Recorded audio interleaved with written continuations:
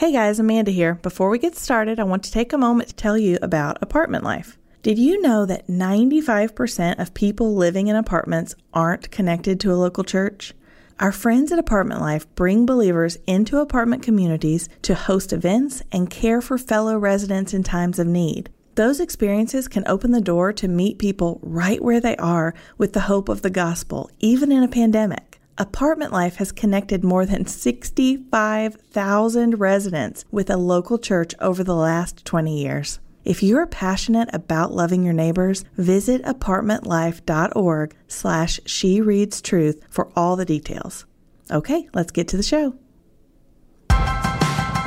Hello and welcome to the She Reads Truth podcast, where we open our Bibles and talk about the beauty, goodness, and truth we find there. I'm your host, Rachel Myers. And I'm your other host, Amanda Bible Williams. And this is our fourth and final episode in our series on the presence of God. This has been a beautiful study, and this is the perfect episode to end with. We have our new friend, Dr. Scott Duvall. Dr. Duvall is a professor at Ouachita Baptist in Arkansas. He also co-wrote a book called God's Relational Presence that really heavily influenced the creation of this reading plan. So we're just thrilled to talk to him. It was a great conversation, and we think you're really going to enjoy it. So let's get to it.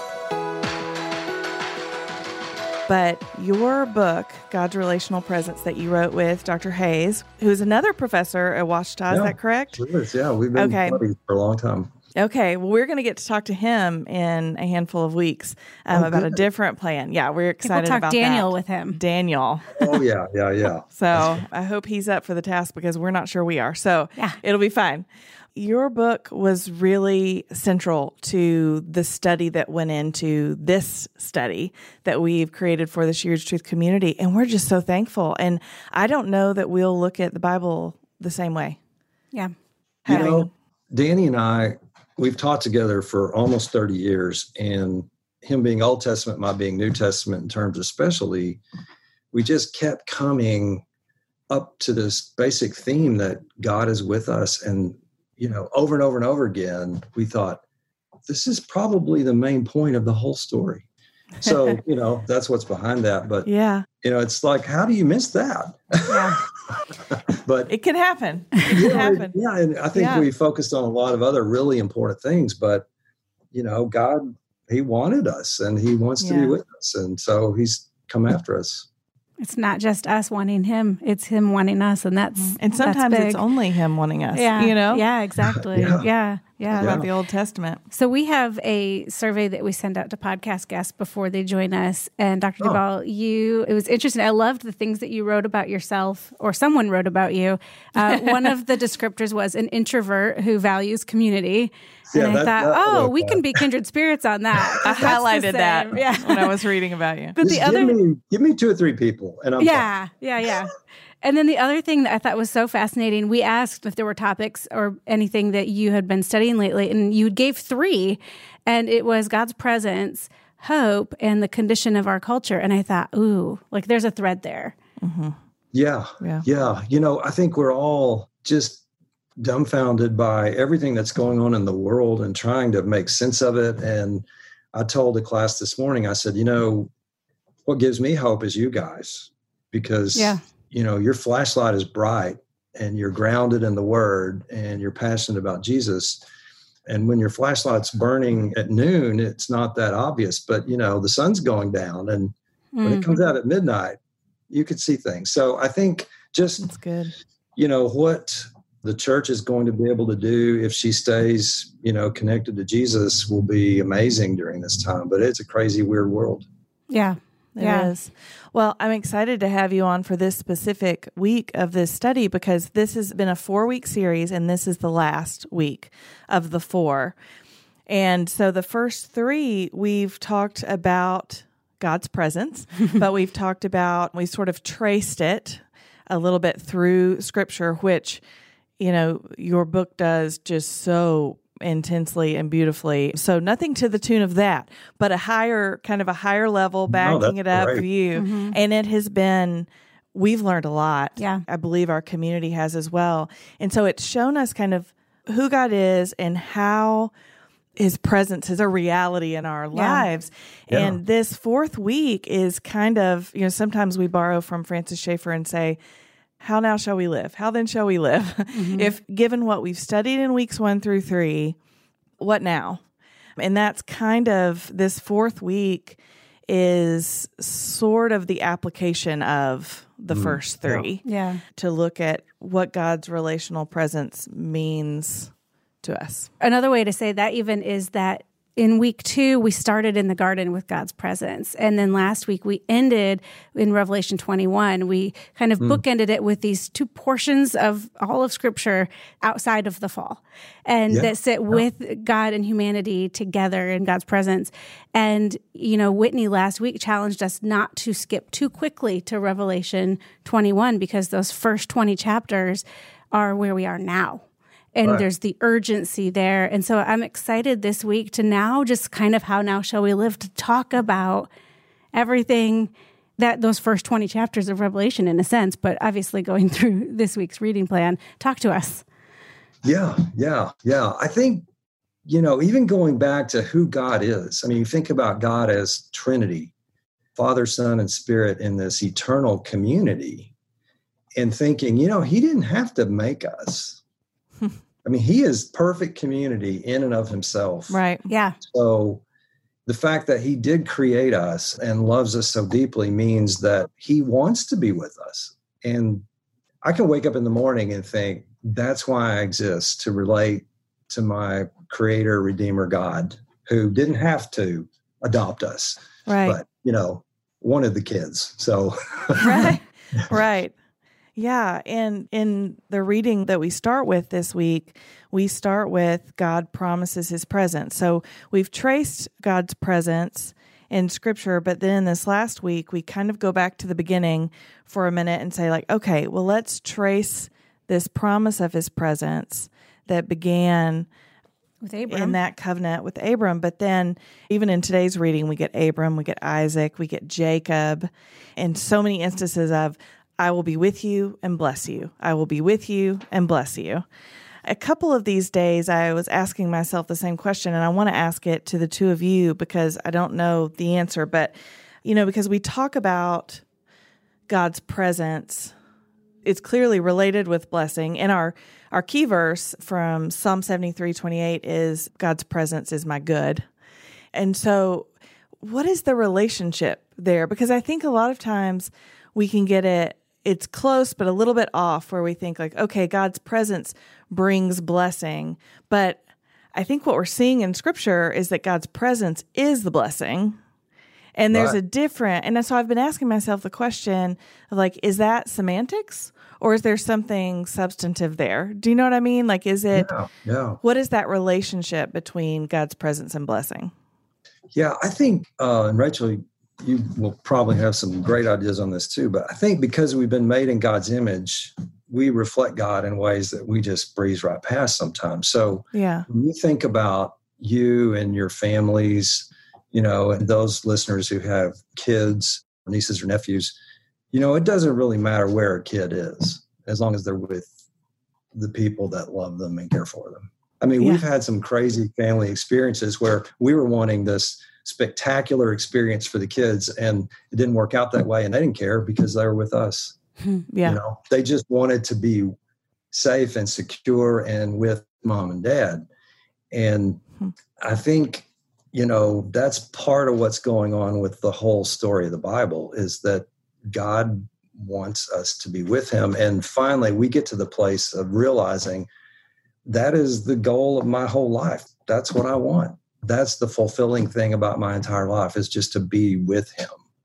And, I think in our culture right now, we've got a lot of, and this has invaded the church, unfortunately, but you've got a lot of people who want the kingdom, all the good things without the king, as Mark Sayer says. And so when you realize it's not really the good things that we really want the king. We want to be with him. That's what Augustine said. My soul won't rest until it rests in you. I mean, that is the fulfillment of that's the whole reason we were created and why we exist. And so you can tap into that the rest of your life and the rest of eternal life, huh? Right. We have twin boys who are 10, and they just started a new school program, and they had to fill out like the All About Me sheet. And so I love those because I, stole it and was like, oh, what did they say? And because they're twins, it's funny because sometimes they'll have the same answers and sometimes they'll be different. And they were asked to rank, where are you in your birth order, essentially. I don't know how it was worded. And they actually ordered themselves, even though they're twins, because Luke is like, I was born first. And so he was like, oh, I'm the second oldest. And the other was like, I'm the third old. Anyway, so it's always entertaining. But one of them, it said, where's your favorite place on earth? And one of them said, my house. And I just thought, I took a photo of that in case their teacher took it because I wanted to keep it and remember. But it's not because our house is wonderful. It's because that's where his family is. Mm-hmm. It's your home. And and so that, as his mom, it just made me like, okay. It made me exhale a little bit to think there's a lot going on and are stressed about a lot of things, and new school being one of them. But to know that like he has a place where he feels like he belongs. And that really is, as believers, that for us. I mean, I think it's somewhere in this week we read that, one of the Psalms about dwelling in the house of the Lord, or maybe that was last week. But either way, like that is what we long for, even when we don't realize it's what we're longing for. Yeah. And I was looking at the first day of this week and was just really captured by the story of Jacob. And, how that sort of connects back to Matthew.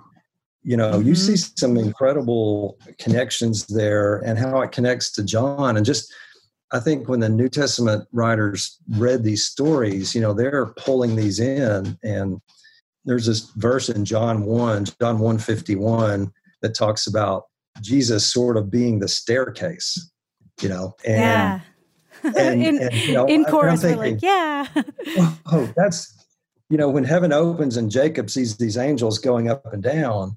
And then in John, we see that this staircase, this up and down, this gap, the one who bridges this gap between heaven and earth is Jesus. He doesn't just show us the way, he is the way. And that just, you just are blown by that. Yeah, that's so good. Let me read that for us. It's Genesis 28.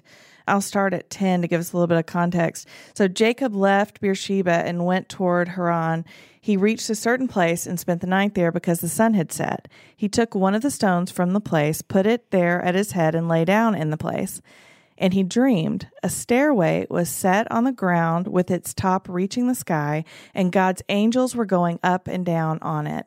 The Lord was standing there beside him, saying, I am the Lord, the God of your father Abraham and the God of Isaac. I will give you and your offspring the land on which you are lying.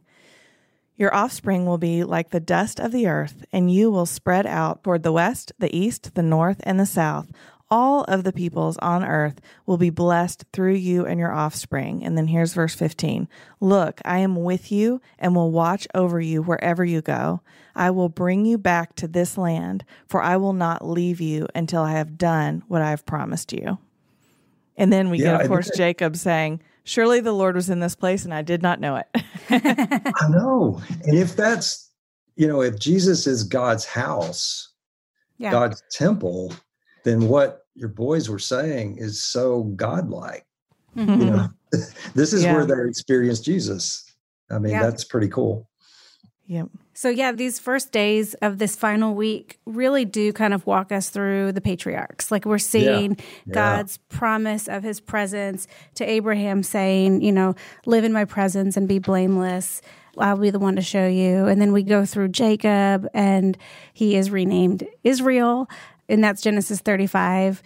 And so many of these things, we also get the theophany of Jacob wrestling with a man of God. We get this moment and that wrestling for the blessing. And then we go the next day into the book of Joshua, and we get these beautiful, not just initial commitments, but double downs from God of reaffirming and reassuring Joshua that just because it's a new person, he's the same God. And his promise is the same. So you may not be Moses. You may not be, but I'm God. And I'll be with you just as I was with Moses. I will not leave or abandon you. And then he says in verse 17 of chapter 1 of Joshua, certainly the Lord your God will be with you as he was with Moses. And we get these promises, these ongoing threads of, I promise my presence to you. Anyway, it's sweet to kind of, having done the work over the last several weeks of watching the manifest presence of God and that theme, that thread through Scripture, now to go back and see the way that God talks about his promise. Oh, it's easy to miss, isn't it? Yeah. And then once you start seeing it, you're thinking, well, I'm It's just kind of everywhere, fumbling around with my words because I can't describe this. It's just everywhere. Right. And I love the callback to Moses that is repeated because that means something to Joshua, and it should mean something to us as we look back over Scripture. Like, because even when I don't feel God's presence, or even when I struggle to believe God's presence, it doesn't rest on my feeling or even my belief. I can look back and see the proof text, and I can see the stories, and I can see how God has been present with his people and how he has made good on his promises. And where if my emotion falls short, which it so often does, or if it is skewed, God's presence with me doesn't rely on that. Praise the Lord. I can look back and see that. I also wonder, there's another kind of semantic thing that I get not caught up in, but I'm interested in this, where the Lord promises to Joshua that he will give him strength, right?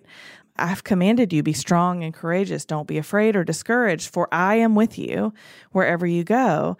And, so often I think of the Lord as giving me strength, which he does, but I feel like I need to be more mindful that the Lord himself is my strength, which Scripture teaches us, but just his presence, like his presence with me is enough. It's not, okay, you're present with me and now I must be strong. It's like, no, I can rest in your presence and your strength. Yeah.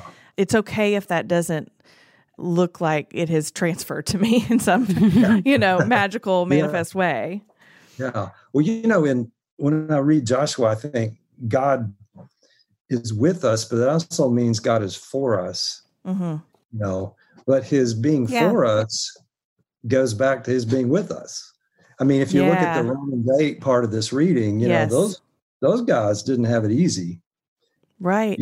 We're being put to death all day long, counted as sheep to be slaughtered in 836. And at the end of this magnificent chapter of Romans 8, God is for us. But going back to what you were saying, Amanda, I think it's so cool to be able to say his being for us doesn't mean my life circumstances are all just going to become wonderful all of a sudden. Right. I mean, my circumstances make it worse. Yeah. There have been times where I've been acutely aware of God's presence, but my circumstances don't improve.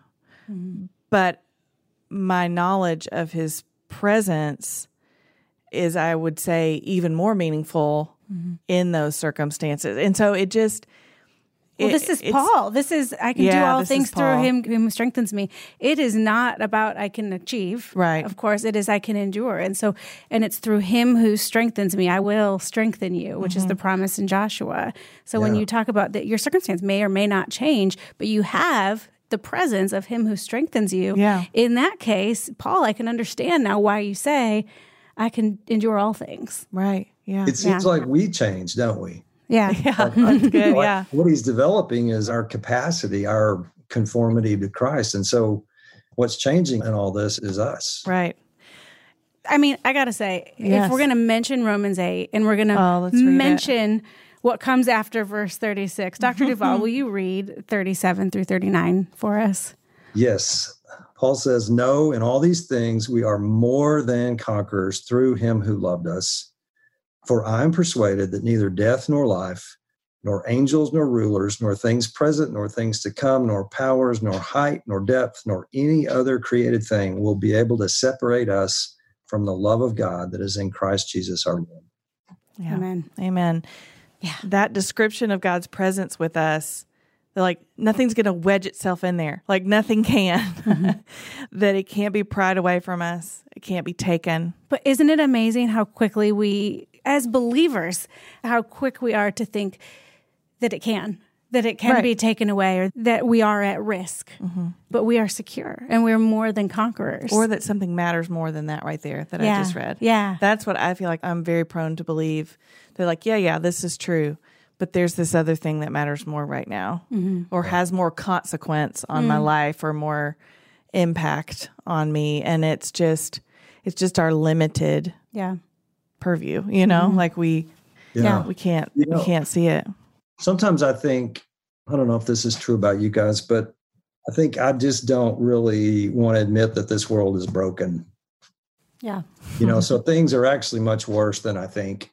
Yeah. But on the other hand, things are much better than I think. That's right. Because of God saying, I will never, ever, ever, ever leave you. And wow. Yeah. Add as many evers in there as you have time for, and it's still true. Yeah. It is. Yeah, I love that. And before we leave Joshua, I really focused in on a lot of just single words this time around this week. But the verbs, and I was looking at Joshua 10 in verse 8, where the Lord said to Joshua, "Do not be afraid of them, for I have handed them over to you. Not one of them will be able to stand against you." So God is saying, I have already done this. I have already handed them over to you. Even before you face them, I have handed them over to you. So none of them will be able to stand against you. So if what Joshua's future, like what is true of him in his, because Joshua is bound by linear time, unlike God. And so Joshua's future rests on what God has already accomplished. Yeah.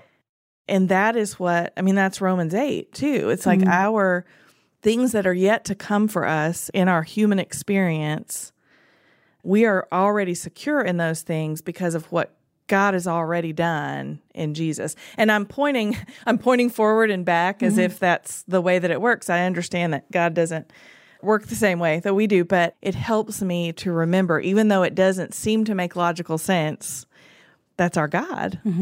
It is. Yeah. I'm reminded of this illustration that a British theologian used of a trapeze artist. And he equated our past life as something that was rooted in Christ and everything that Jesus has done on the cross, the resurrection. Our past is secure completely. And our future is secure. And we have this hope that is firm and secure and rock solid. And so when you swing out and you let go of that one bar, you might say, and before you're caught by the second trapeze artist, you're in this midair moment. He said, that's where we live. We live in the present. But even then, the Spirit is with us, even in that midair moment. And I just, God has us surrounded, like you're saying, past, present, future. He's just, so no matter what we go through, and I know some of the people listening are probably at some pretty rock bottom places, that he is with you and he's never going to leave you. So I love when we were saying, there are not too many evers when we say he will never, ever, ever, ever leave you. Yeah. But I think about, and we talk about the thread of the presence of God in Scripture. And within that thread, like in that is the thread of walking with God or the invitation to follow God. Yes. I mean, it begins in Genesis. We get this language, of course, of God walking in the garden and hearing his footsteps. And we get, Enoch walking with God. Yeah. But that language is not just a physical one foot in front of the other. It's this motion. It's this forward motion with God. And then Jesus, God incarnate, comes, and the language that he uses, not only does he have a pedestrian ministry, he does a lot of physical walking, but his language of follow me is all of the Gospels are laden with that language when he calls his disciples to follow him, when he calls us to follow him. And so when we talk about the presence of God, there is the, omnipresence of God, but there is this walking with God, this going forward in relationship alongside and also following at the same time. Yeah. And I love getting to see that laid out and played out in Scripture. Yeah, that's good. That's beautiful. Yeah. Yeah, because the follow me that we see in this next day's reading, Walking in God's Presence is the title. And so we see it in Matthew when Jesus calls Peter and Andrew and then James and John. But the follow me is essentially walk with me. Mm-hmm. You know, like because they are on foot. They are literally on foot. And then Luke 8, we have, this traveling from town to town with one another, preaching, telling the good news. And it's naming, of course, the 12 are with him, but also Mary Magdalene, Joanna, Susanna. These women and men are walking with Jesus, doing the work of Jesus. It's sweet because there's just this little portion of Scripture where we get to see the incarnate God, living with people and showing us physically what it looks like to walk with him and do his work and listen to him and be under his teaching and also serving. And I love that it includes men, it includes women. And then we get the Mary and Martha moment where he even just says, like, hey, one thing is necessary. It's being with me. Yeah. Sounds so simple. Yeah, that story. It's just going to haunt us for the rest of our life. It's true. Yes. We just can't get away from that. But story. Somebody has to make the food. I know. Well, and I think it was a long time before I realized, Jesus knocks on the door and he says, hey, it's me and the 12 guys, Yeah.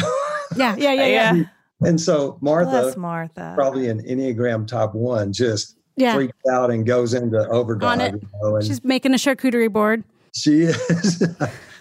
I can't remember exactly where this is. I think it may be in Mark, but when Jesus calls the disciples, we're told that he chose them so that they could be with him.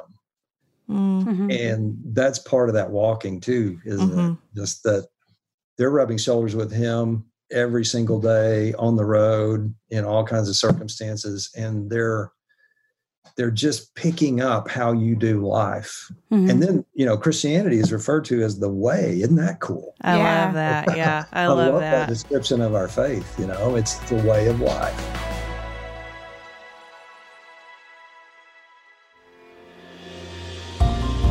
Hey friends, we want to take a quick break to tell you about Embrace Movement. Our daily faith routines often live separately from our health and wellness goals, but they don't have to. Embrace Movement was founded to combine those two journeys into new workouts and faith talks for every day of your work week.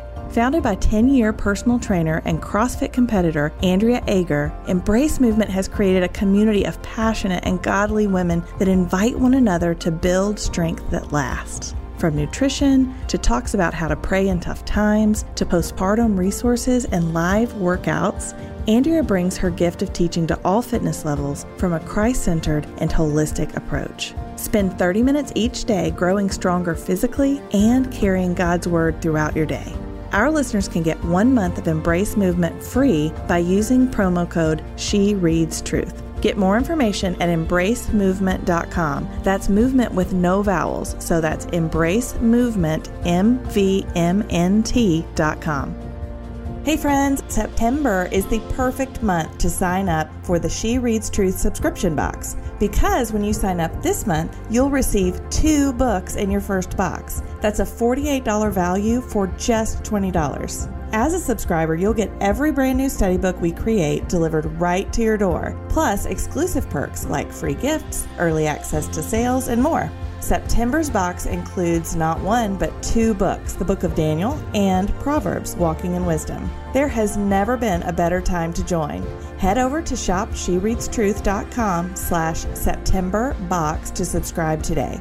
That's shopshereadstruth.com/September box, BOX. All right, back to the show.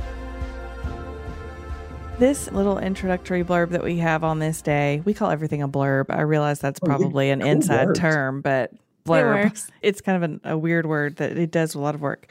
It says, we are called to follow Jesus and walk with him daily, learning about life and his kingdom. And I think what I would love to ask you, Dr. Duvall, as a person who has studied the relational presence of God for a living, like how... I know that it means, like, when Jesus says, follow me, it's like, go where I go, learn from me, listen, rest, be with me, like, watch the actions that I take and how I take them, like the things that matter to me. But sometimes, for me anyway, there can be a disconnect, or I can struggle to make the connection to, okay, but Amanda in 2020, walk with me. Learn from me, live like me. And I think sometimes that connection can feel so abstract that we give up on trying to make it. Do you know what I mean? And it's one of the things that I think is valuable about this study book, or there are exercises in here about practicing the presence of God, which is not even language that I use much. Right. Essentially just doing things to be aware of God's presence. But anyway, speak to us about all of this that we've studied. When we get to this right here, where we are called to walk with Jesus, help us connect what we've learned with how we're to live.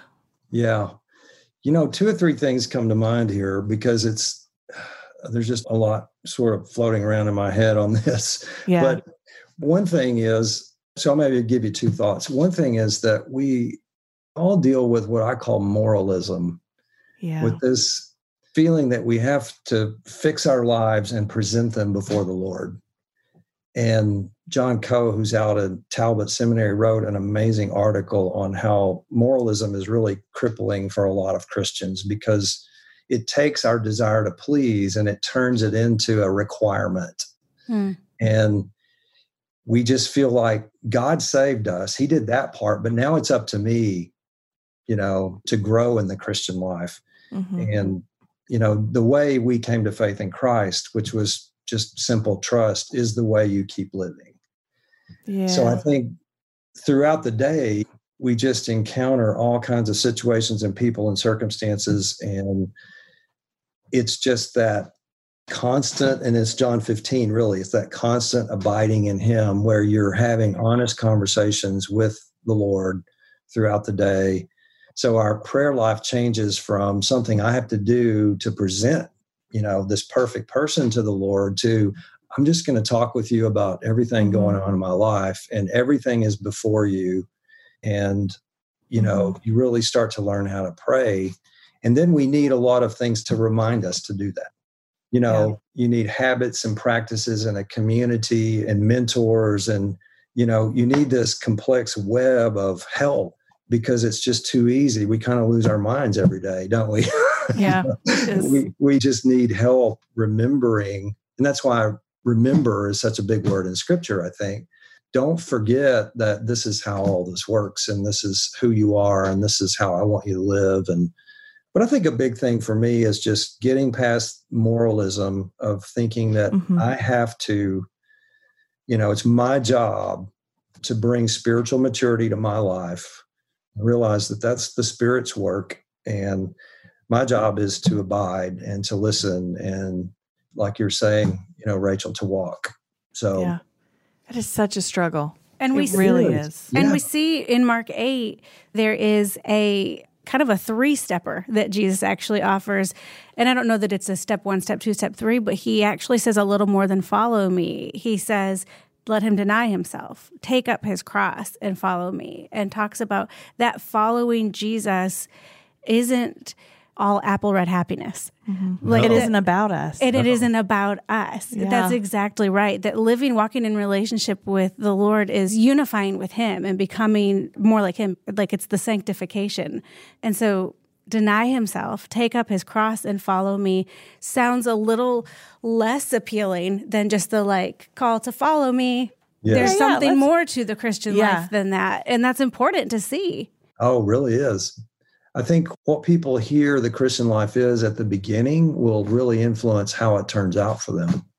Yeah. So if we just say all you have to do is, and fill in a blank, and we skip past, the clear teachings of Jesus on this, where he's basically saying, you have to decide that you're not in charge of your life. That's the big decision in life. Is it going to be self-reliance, or am I going to submit to my Creator? Which sounds both simple and so complicated. Yes. Or let me even say, sounds so easy. Okay, I'm not in charge of myself, but that's so hard. Yeah. Yeah, it's so difficult. Yeah, and then that second part, yes, take up your cross, which I think basically means you are now willing to walk this path of suffering. Yeah. In other words, you are willing, to stay in this world and walk with Jesus, and you may not have your path be, strung with roses. I mean, it could be tough. Yeah. That same verse it kind of made me chuckle, which it doesn't feel like a chuckling verse. But because when I was reading it this time, I realized, so it says, this is Mark 8:34, calling the crowd along with his disciples, he, Jesus, said to them, if anyone wants to follow after me, let him deny himself, take up his cross, and follow me. And for a second, I was like, so essentially he's saying, if anyone wants to follow after me, then follow me.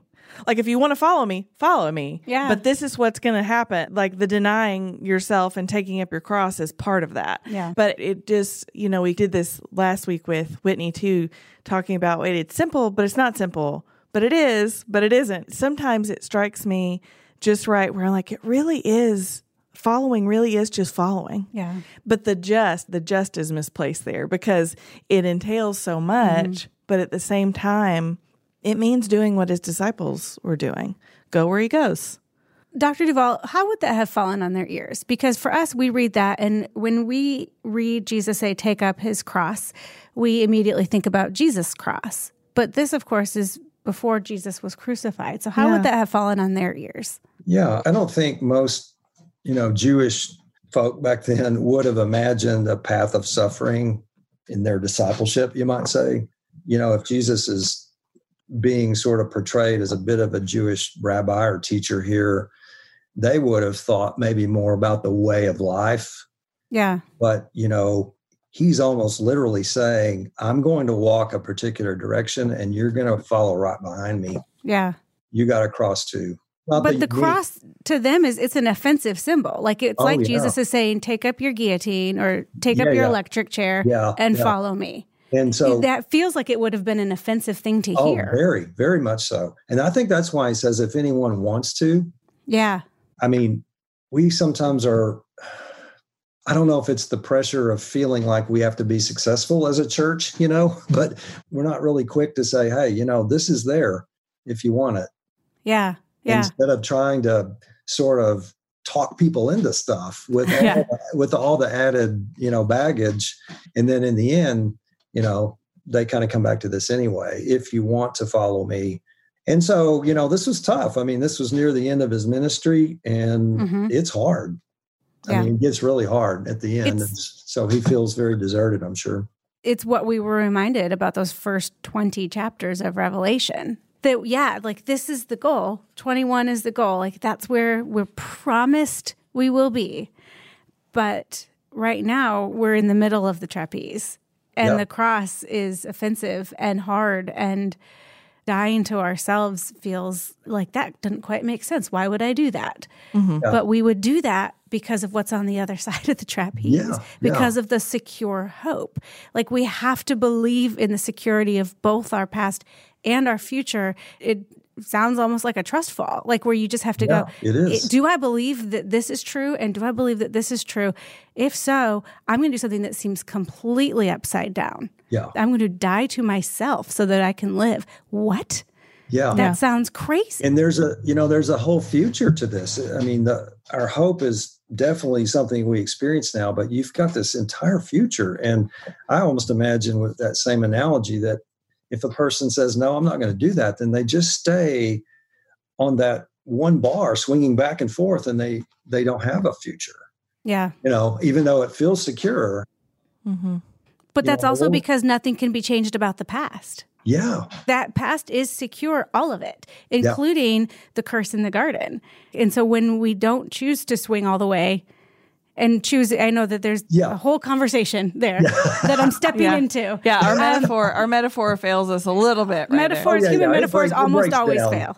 All good metaphors do. It'll break down. But the past is already secure and it is unchanging. Yeah, and so the cross and resurrection. That's, So, boom, with that.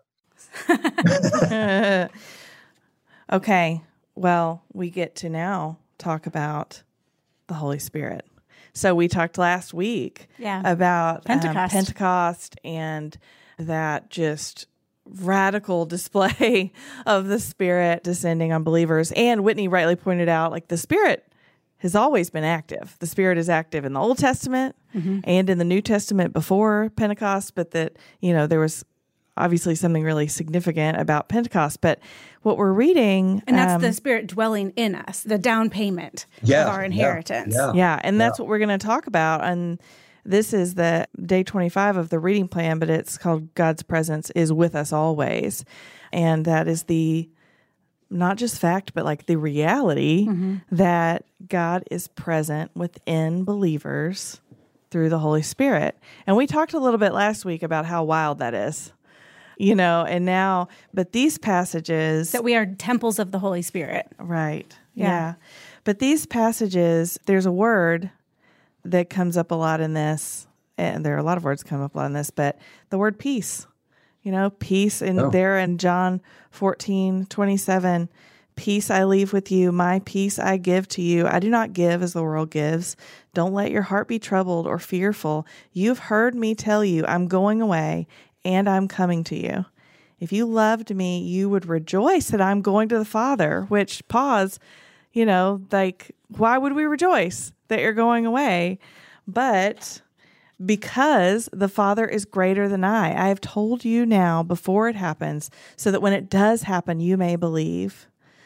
Yeah, just that. And then again in John 20, when he commissions them, like, peace be with you. Yeah. Peace be with you. It's interesting. It makes me, I hadn't noticed the theme, obviously, of course, of peace. I have noticed that. But in this reading, it makes me think of Haggai 2, which we read about last week. And it is this promise.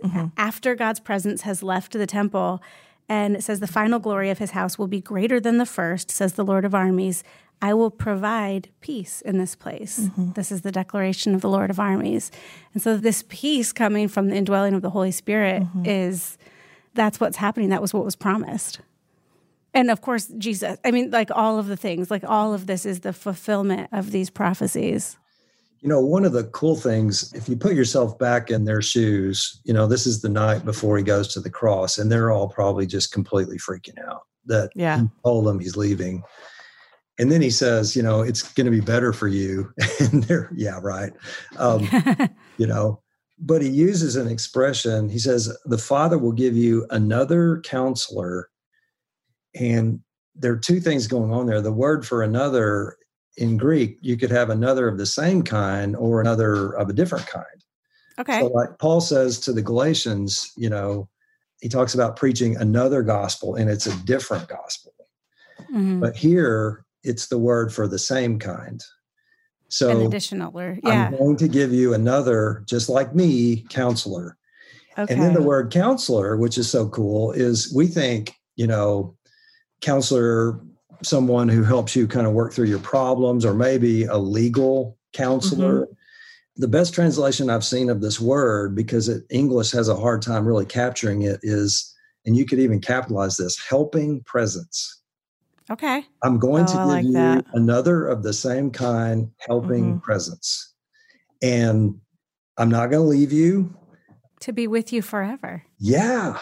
So, you have now I know you're freaking out, but you've been assured that I have a plan, and it doesn't involve me leaving you ever, but it's going to take a bit of a different form. Now, that could actually be good. You can play the would you rather game.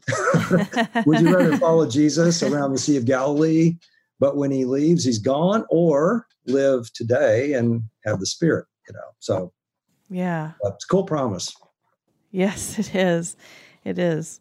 I think of when you were first describing the trapeze analogy, and that there, when we're in midair, that we're still secure because the presence of God is the Spirit is with us. Yeah. The peace of God is with us. It reminds me of a Michael W. Smith song. I think he's the one that wrote it. I don't know of anyone else, because he's done that a few times, written songs, that can write a song that is so powerful and catchy that uses only 2 lines. Like, it is a whole song, 2 lines, and it may look like I'm surrounded, but I'm surrounded by you. And the other line is, this is how I fight my battles. And so, many of you listening, I'm sure you've heard it. But there are times when I think back of over the past few years, like the darkest times that my family's walked through, that song has ministered just really deeply to me. And it's that it may look like I'm surrounded, like my circumstances are what they are, and they're bleak and they're hard and it's dark, but I'm surrounded by you. And so like that is, I mean, that really you can just pan out. And I mean, that's a lot of the Christian life. Like Jesus says, in this world, you will have trouble, but take heart. I've overcome the world and I'm with you always. And I'm coming back for you. And you will be with me forever in paradise. So like it's God's presence is, it's not, yes, the song is the vehicle, but it's God's presence that's ministering in those moments. Yeah. And the song captures deep scriptural truth. It really does. How does he do that? Well, I mean, I just love when songwriters do that because what you're really relying on is God's truth. And they've just managed to kind of rephrase it. And, you know, sometimes that's what you need to hear it in a new way and it sticks with you. Yeah, give it a melody. We'll just get right in there. We were singing Be Thou My Vision in church 2 weeks ago. And so we're in the middle of kind of planning and thinking through this study. And I jotted down a couple of the lines because I just thought, oh, like that's what we're talking about here, where it says, really? Thou my best thought by day or by night, waking or sleeping, thy presence my light. And then the last verse, or maybe second to last verse, be thou my vision and thou my true word, I ever with thee and thou with me, Lord. Thou my great Father and I thy true Son, thou in me dwelling and I with thee one. Like, I mean, that's more words than Michael W. Smith's song. Totally different. But, beautiful in very different ways. But my goodness, I just like singing that in corporately in a community of believers. And just, you know, we talked last week about corporate worship being this foretaste of heaven and to be singing about the presence of God, his presence, our light. You just, I mean, that is, as we die to ourselves and we take up our cross and we follow him, that is not scary. No, his presence is our good. No. Yeah. We're back to the, you know, the child, if they're with their parents. Yeah. So cool. Yeah. Yeah.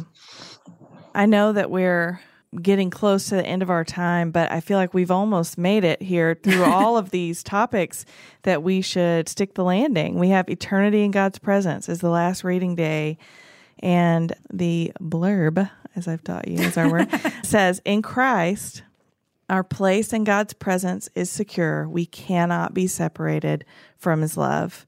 And what I'm so encouraged by in this conversation and in this collection of scriptures is that starts now. Eternity starts now. Like his presence, we cannot be separated from his love now and for eternity. And then we have John 10, which I just want to like curl up into John 10 as my blanket and read about Jesus as the good shepherd because it's just so comforting. Yeah. We need that. I know some of your listeners probably have heard this before, but this really, you know, I grew up on the translation everlasting life rather than. Yeah. Is that NIV? Yeah. Well, I don't know. I think that's maybe when I was a kid, you know, and I don't know. Someone explained it to me one time that it's actually life of the ages or life of the age to come. It's not just one word. So what he's done is taken heaven and brought it into our world now. And he's saying, I will give you life of the age to come, but it starts now. That's eternal. Yeah. And I like that. So, you know, that explains why I think sometimes you think, wow, my circumstances are horrible. But then you look around and you think, but I've got peace and joy and, you know, good relationships. And you just number all these things and you think, no, I'm kind of living a heavenly sort of life right now. And thank you, Lord, for that. Yeah. Amen. I'm going to read some of these verses for us before we close. But John 10, this is verse 14. I am the good shepherd. I know my own, and my own know me, just as the Father knows me, and I know the Father. I lay down my life for the sheep. But I have other sheep that are not from the sheep pen. I must bring them also, and they will listen to my voice. Then there will be one flock, one shepherd. This is why the Father loves me, because I lay down my life so that I may take it up again. No one takes it from me, but I lay it down on my own. I have the right to lay it down, and I have the right to take it up again. I have received this command from my Father. And verse 19, and the Jews were divided because of these words. Yeah, they were. But just that like the key verse, we've mentioned it a few times already for this reading plan that we chose is Psalm 73:28. But as for me, God's presence is my good. I have made the Lord God my refuge, so I can tell about all you do. And the shepherd's presence is the flock's good in all the ways. He protects, he provides rest and sustenance, like all of the things. And I love that image so, so much. And the no one takes it from me. Yeah. I mean, these are his terms. Like he's laying down his life on his terms. I love that it's clear, like who's in charge here. Yeah. It speaks to your heart because I think we all desperately need a shepherd, don't we? Yeah. Yes, we do.